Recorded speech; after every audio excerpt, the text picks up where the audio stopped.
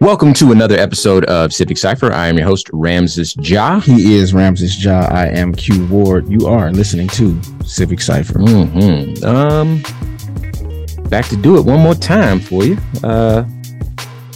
We got some interesting things to talk about. A lot to stick around for. So do just that.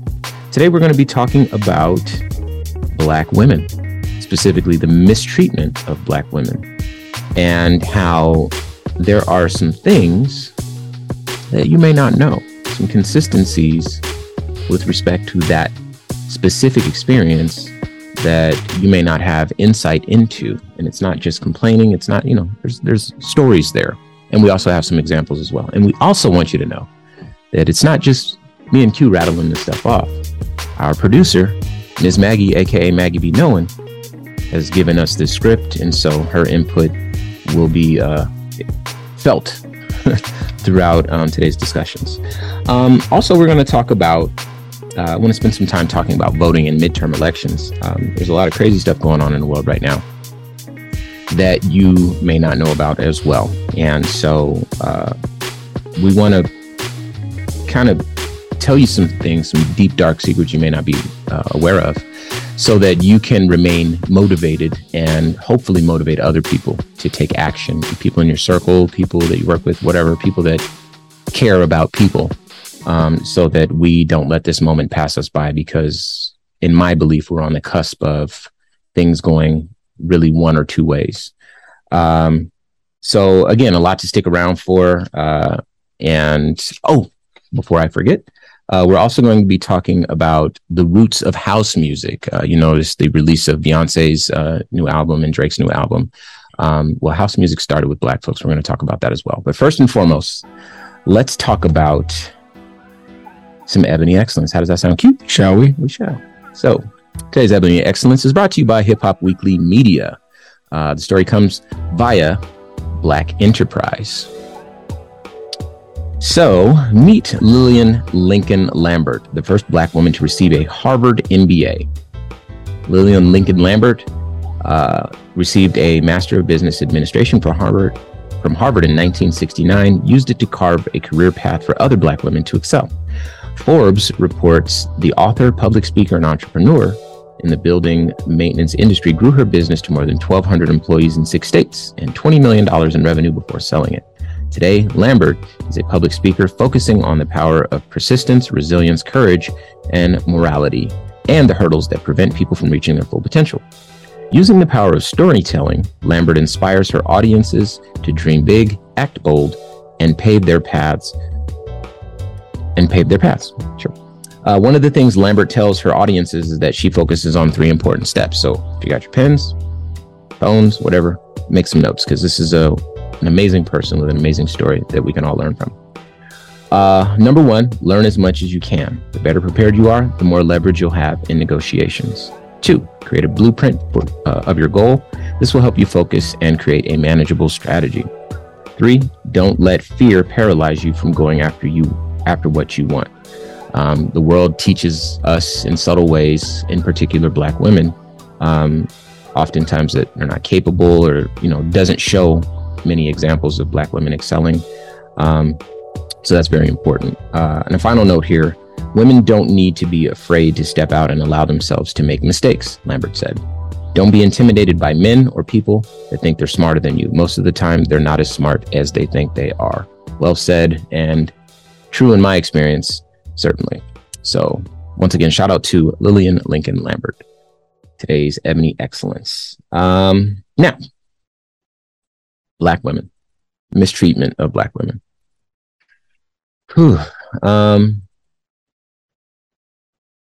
I think if you're listening to this show, I think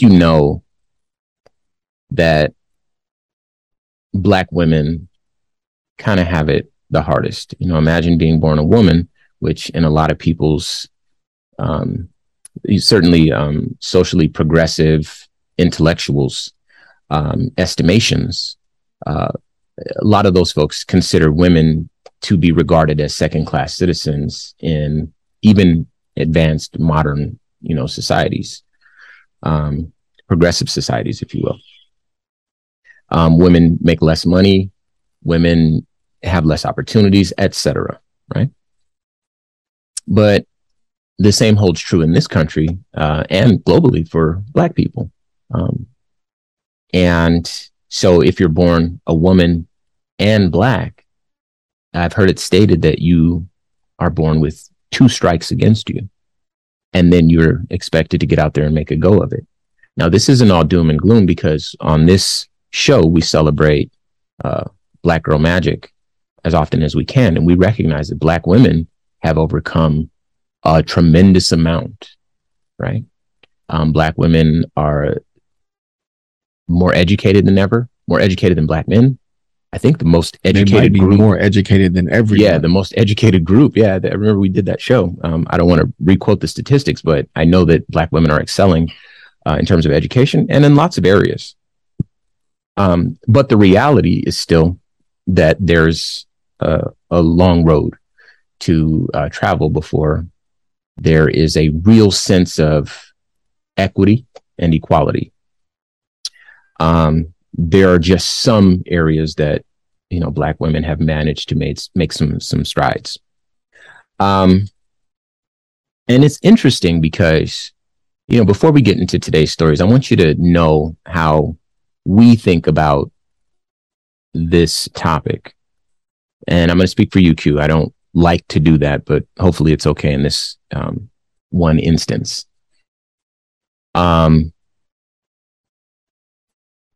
We love everyone.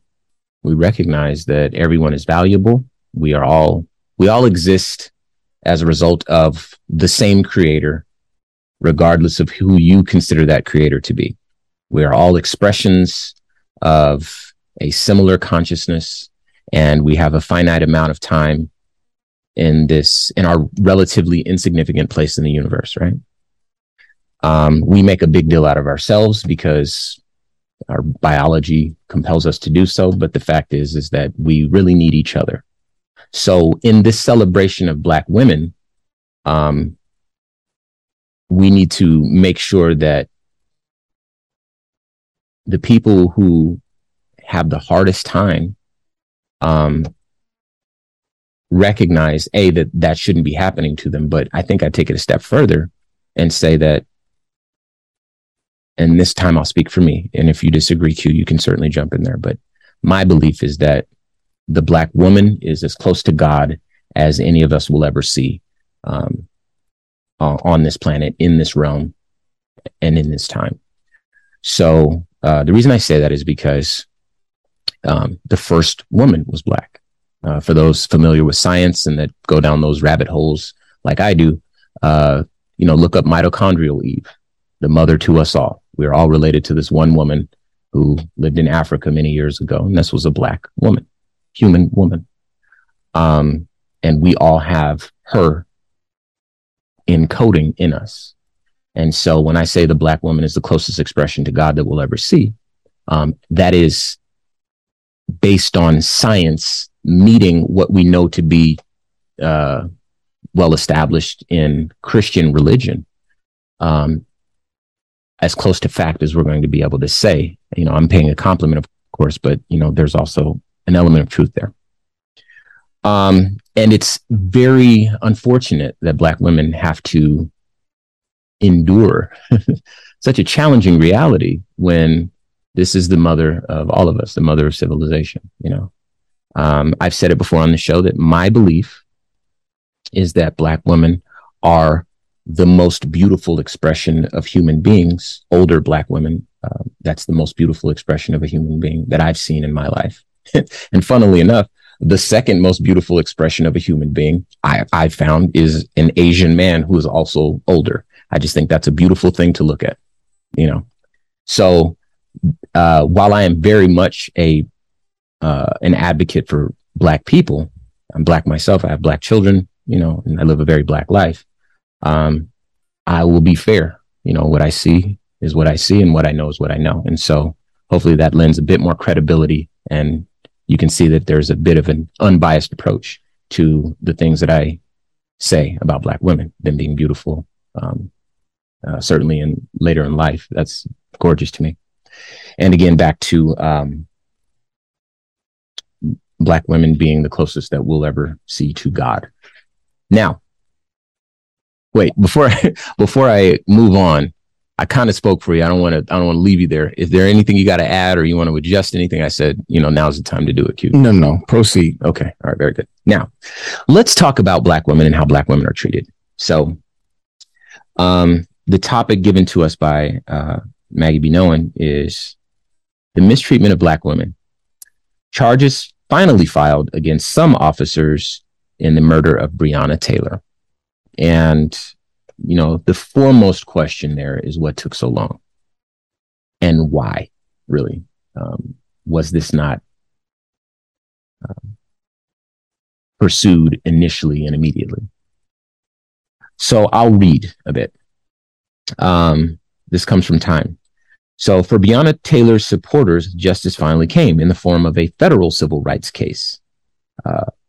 4 officers involved in the March 2020 police raid that killed Breonna Taylor were arrested by the FBI Thursday. 3 of them are charged with violating Taylor's civil rights, which carries a maximum of life in prison. If convicted, the raid on Taylor's Louisville apartment was the result of lies the federal indictment alleged. A warrant for the no-knock warrant raid that led to Taylor's death should never have been granted, and Breonna Taylor should be alive today, said U.S. Attorney General Merrick Garland. For Taylor's family and her supporters in Louisville, the Department of Justice announcement was the beginning of justice that they believe had been denied to them. Only one officer involved in a 26-year-old Black woman's killing was charged under Kentucky law, and he was acquitted at trial. Quote, I've waited 874 days for today, Tamika Palmer, Breonna's mother, said. And her quote continues, today is overdue, but it still hurts. They shouldn't have been there, and Breonna didn't deserve that. Now, I'm not going to hash out who Breonna Taylor was because my assumption is that you would know. We talk about her a lot on the show. And of course, if you were alive and breathing in 2020, that is perhaps right after George Floyd, perhaps the most shouted name on the streets during all the protests. So if you don't know. And on television. And television. And radio. Yeah. And social media. And social media. Yeah. Arrest the cops that murdered Breonna Taylor. I think that was a popular meme sort of thing that took place at that time as well. Now, if you don't know the whole story, please look it up. It's worth looking up. And then you'll find out exactly how she was treated. And we did an episode on this as well, as almost collateral damage. The police have to get the bad guy, which we're in the wrong place and there was no bad guy there. But their approach to it was like, well, it's just kind of the cost of doing business. Sometimes you get them, sometimes other people die. And that cavalier attitude toward a woman's life, we believe, only happens when the woman is Black and does not have a high profile, not a celebrity, those sorts of things. Had this been Gabby Petito, and the police raided the wrong house and killed Gabby Petito, blonde-haired, blue-eyed white woman, there wouldn't have even been the need for an outcry because they would have owned it. The family, this would have been handled privately, quietly, and there wouldn't have, they would have acknowledged, hey, this is a mistake, rather than, hey, that's just kind of the cost of doing business, right? So that shows you the value of Black life. And today we're talking about Black women's lives. So obviously people were very upset by that. National protest erupted, and the rest is history. Now, as far as those protests are concerned, we were out on the streets, right? And we had a chance to see the amount of signage, the amount of support.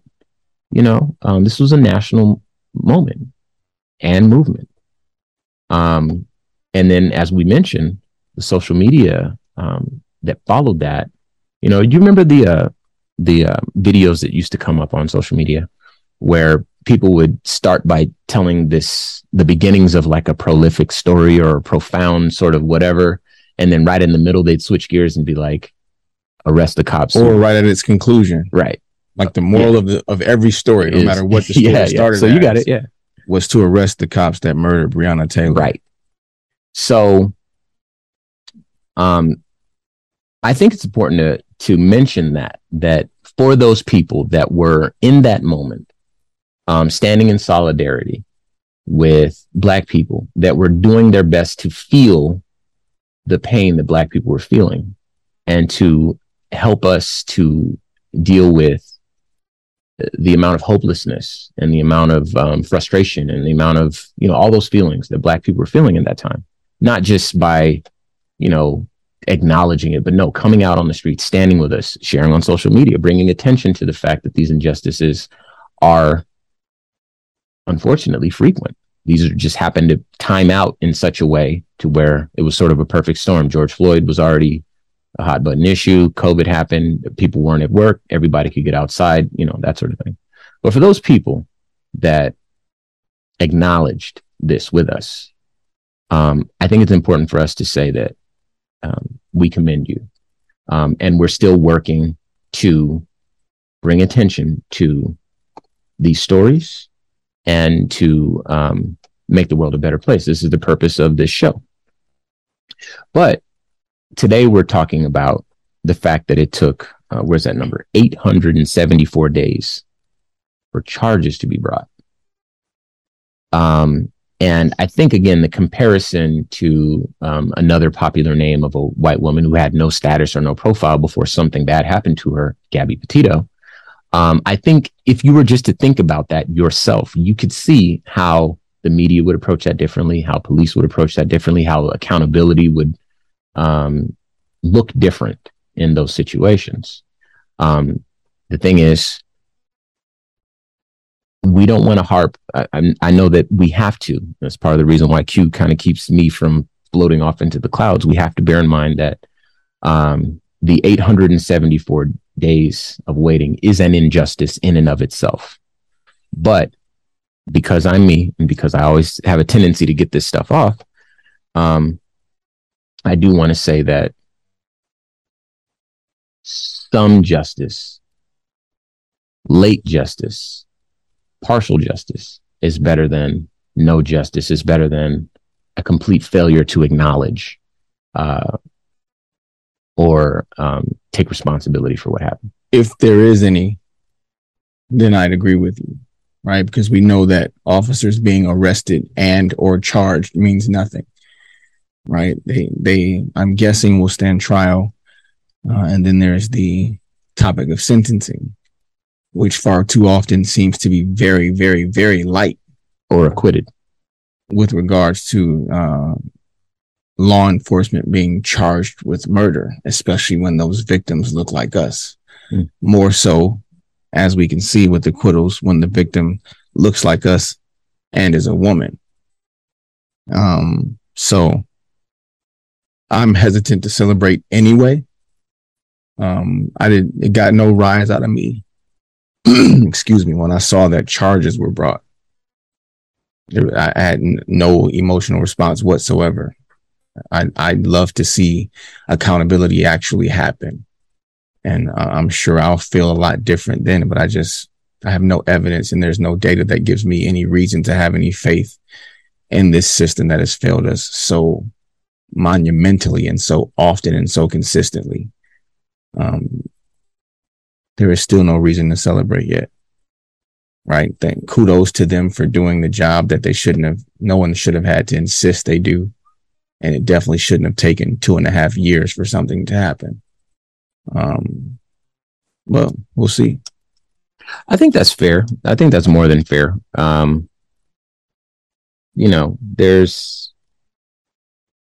That's fair, and then obviously we've seen that sometimes these things are the result of pressure. Like if the country hadn't gotten into the streets, this may have never happened even after 874 days, right? But my hope is that even having charges brought against these officers more frequently, the attention being brought to it, us having this conversation here and now, maybe the ripple effect of these combined actions and hopefully the results of this trial and the results of these actions will create officers who think twice. It will implore the people behind the systems that really frame our society to understand that there at least may be some consequences, feels like a strong word, but inconveniences if you take the life of a Black woman. And that might be something enough for some people to at least pause before they continue through, or, I'm trying to find a shred of something positive here, beyond the fact that, of course, there are charges now finally brought. I'm trying to find, how about this? We have come a long way.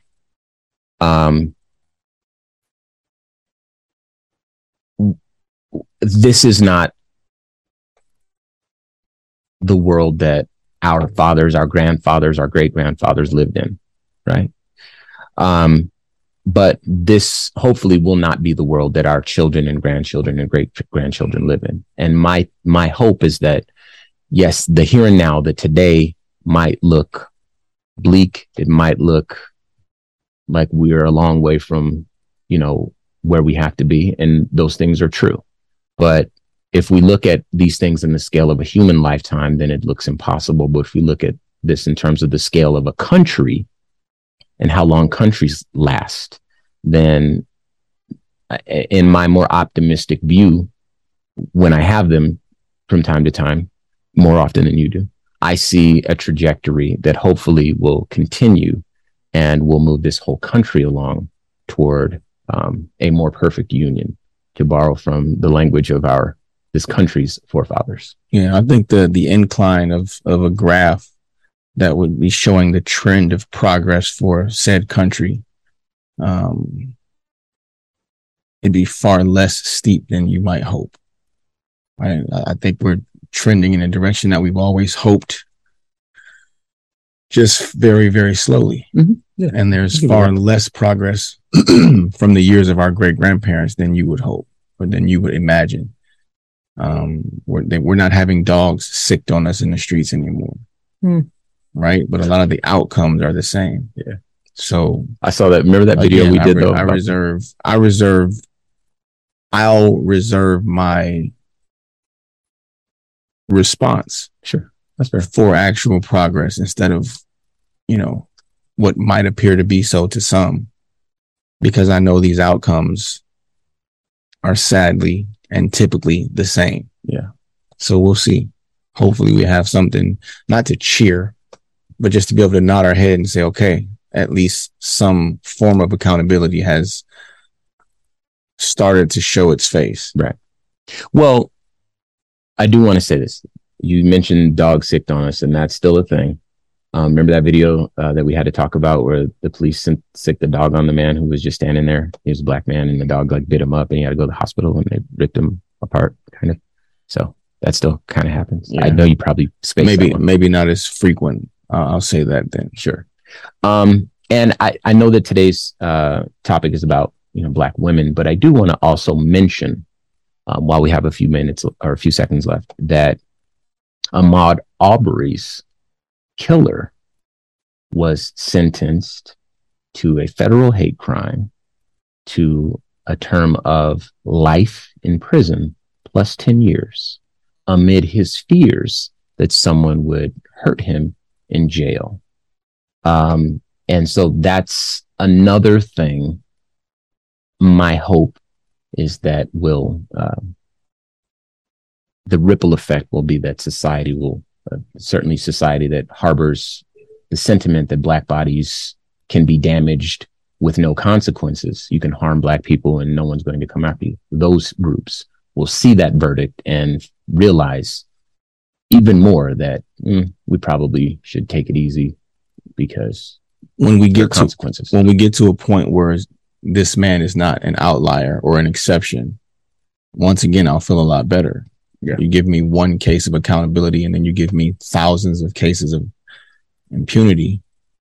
It's hard to really feel a way about it. Yeah, you're right. And far be it from me to be a part of the media that influences the world to think that just because there's one instance that everything's changing.